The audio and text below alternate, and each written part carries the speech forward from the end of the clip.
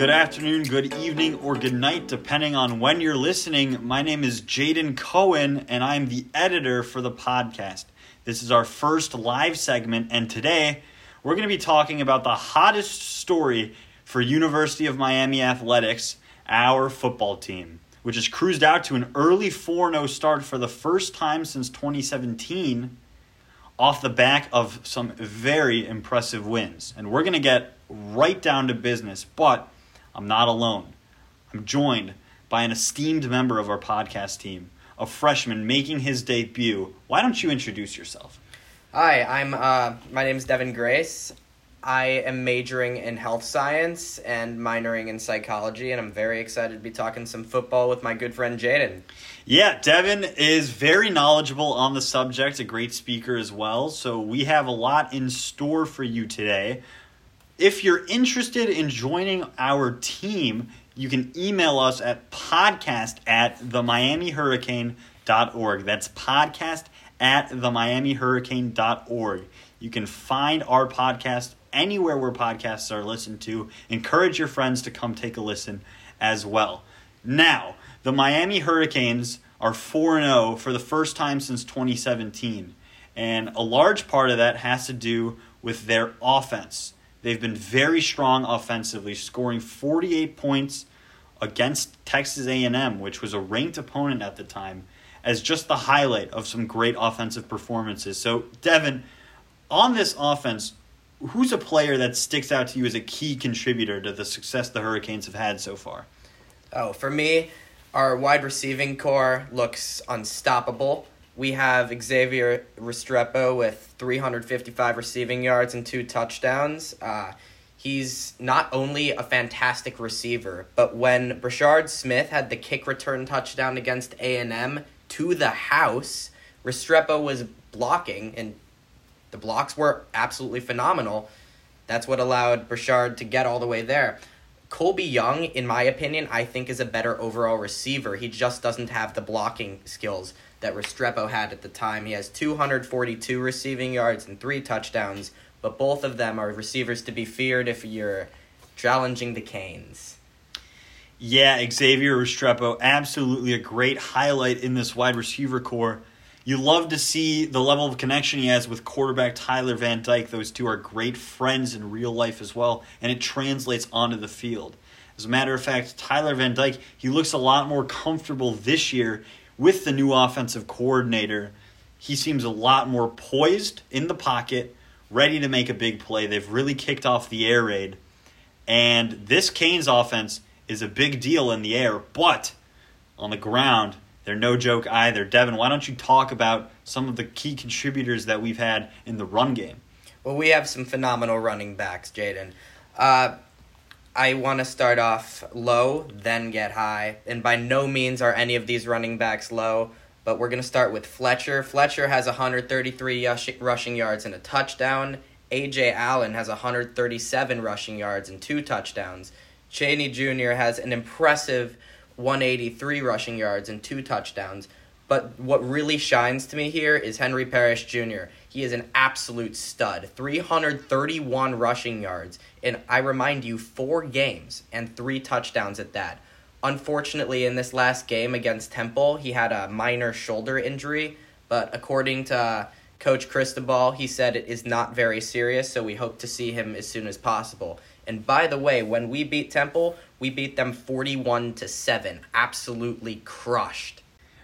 You know, you'll love to see the statistics that Devin mentioned. 8 combined touchdowns between all of these guys, each of them having scored at least once, really shows the caliber that this run offense has. You don't need to worry about just one of these guys. You need to worry about all 4 of them if you want to have success. And through 4 games, that's really been confounding opposing teams. Now, a great way to transition from offense to defense is to talk about the Maui Goa brothers. Francis and Francisco, one's on the offensive line, the other front 7 for the defense. Let's talk about them both. Francis, he's our offensive lineman. Now, there are some concerns with penalties. There's a lot of holding going on through these first few games, but he's a young player. He's got all the raw capabilities that you'd want from a great athlete. He really has the chance to blossom into an out-of-this-world talent if that discipline can come in, and I'm confident that it will. Francisco, he's averaging 4.5 tackles a game as a linebacker through these first 4 games. Those are incredible numbers. You can tell that Francisco is another freak of nature as well. These brothers can play, and they've been a big contribution to the Canes offense so far. Devin, why don't you walk us through some of the other great players on this Canes defense? So two of our defensive guys that really stand out to me are our safeties. James Williams with 17 tackles. Wow, you just can't seem to be on the field and not be tackled by James Williams.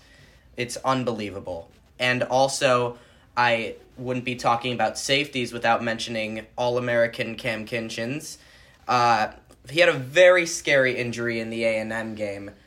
He was on the field for what seemed to be an eternity, but Cristobal said Kinchins is progressing nicely, and we're glad to hear that. And rumors have it he will be back for Georgia Tech.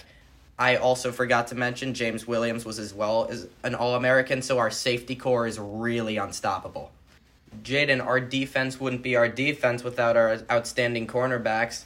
Why don't you give us a little spiel on that? Absolutely. I'd love to talk about this next guy because his name is fantastic. Jaden Davis, not me, but a cornerback for this Canes D. He's had 16 tackles through these first 4 games, an absolute unit on the defensive front. He, alongside Corey Couch, who notably played lights out against Temple last Saturday, 3 interceptions in that 41-7 victory. So this secondary, when you combine the cornerbacks and the safeties, you're looking at what could be the greatest secondary assembled this year in college football. Now, that's definitely debatable, but these 4 guys are absolutely playing at a high caliber. All of them look NFL ready, and combined, they have an impressive 45 tackles between them. Now that is great. Now, this 4-0 start has been against a few good teams, a few teams where we were expected to win, but the highlight win for sure was against Texas A&M, projected to beat us by a fair amount. Devin, why don't you walk us through what happened in that A&M game and what was the key component in how we managed to emerge victorious in that game? So with our A&M game, there were a lot of factors that had us ahead of them. Early in the game, we were down. We were definitely down. It was looking dismal for the Hurricanes. I was in the stands talking to my friends, and I was getting ready to leave. I'm not going to lie to you. But we started turning it around when our offensive coordinator started turning up the air raid. When Van Dyke gets the ball in the air, people catch it. It's that simple. The highlight of the game for me, as I mentioned earlier, was the kick return touchdown by Brashard Smith. That was absolutely unbelievable. There was no weaknesses on that play. We had guys blocking like crazy, and that was an absolute force of an offensive play. I also want to talk about Bethune-Cookman. There's nothing to say. We embarrassed Bethune-Cookman, 48-7.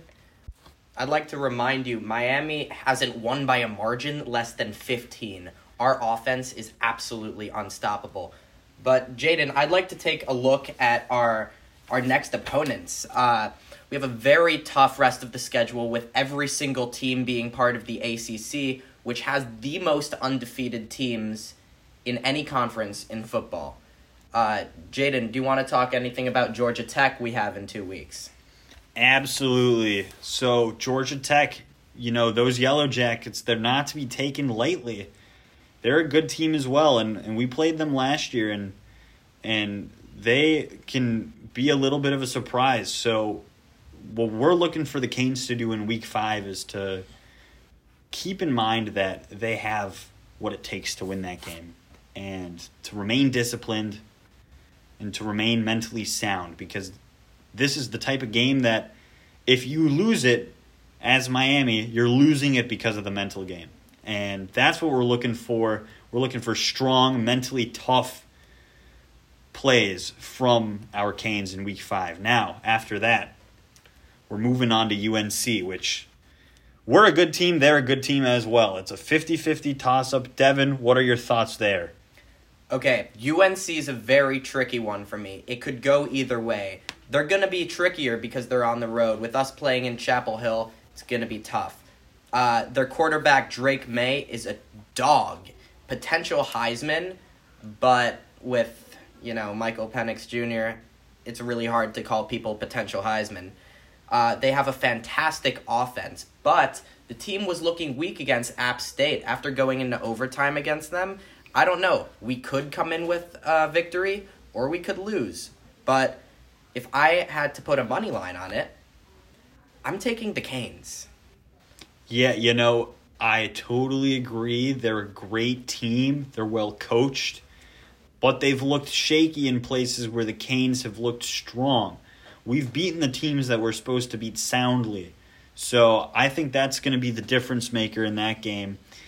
Now, last year, we got embarrassed by Clemson. This year, things are going to be different. The Canes are strong. And if they can get through Georgia Tech and UNC, they're going to get through a Tigers team that has looked shaky through first 4 weeks. So, what are the keys to this Clemson game? It's just like the Georgia Tech game, staying mentally strong. Clemson has looked overrated, and they've looked improbably bad compared to how they were going to be at the start of the season.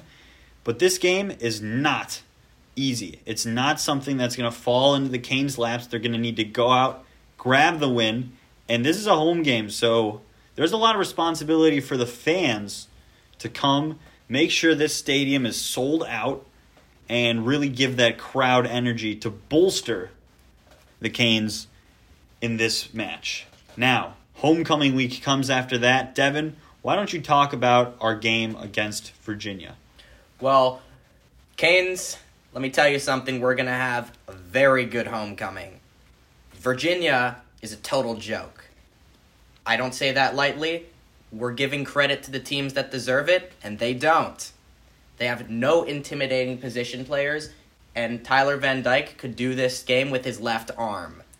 Jaden, what are your thoughts on NC State? I have always been a little bit reserved around the Wolfpack. They're a team that they can actually be a little bit of a surprise. So I'm going to keep on repeating myself. We are a very strong team physically. We just went through, we talked about all of our great players on the offense, all of the great players on the defense. But you go back to that Texas A&M game, that first quarter, we were beating ourselves just as much as they were beating us. Penalties, we got to get rid of them. And if we want to beat NC State, who has a record that's not that bad, we're going to continue to bring the mental fortitude that we're going to hopefully have brought versus Georgia Tech, versus Clemson. We bring it versus NC State, and then that's going to lead us into the biggest game of the season. You know them, you hate them. They are Florida State, and this year Florida State has one of the best teams in college football. Devin, give us the full rundown on the Seminoles game. The Seminoles are going to be by far our toughest opponents of the season. This could be a skull crusher for the Canes. They're going to be really hard, but they have shown signs of beatability. In the game against BC on the road, they won. But had it not been for the flags against Boston College, BC could have beat them. And BC's not good, putting it simply. The Canes are going to have another hard time with FSU because we're playing it in their house. Going up to Tallahassee, trying to beat a team not on non-neutral ground, I don't know. It's tough. They have a crazy player in Jordan Travis. He's absolutely ridiculous. And I would also like to point out another sign of weakness in FSU. They almost lost to Clemson last week on the road. It went into overtime, and they were still able to pull through. They are not a team to be taken lightly, but there is a chance that we can beat them.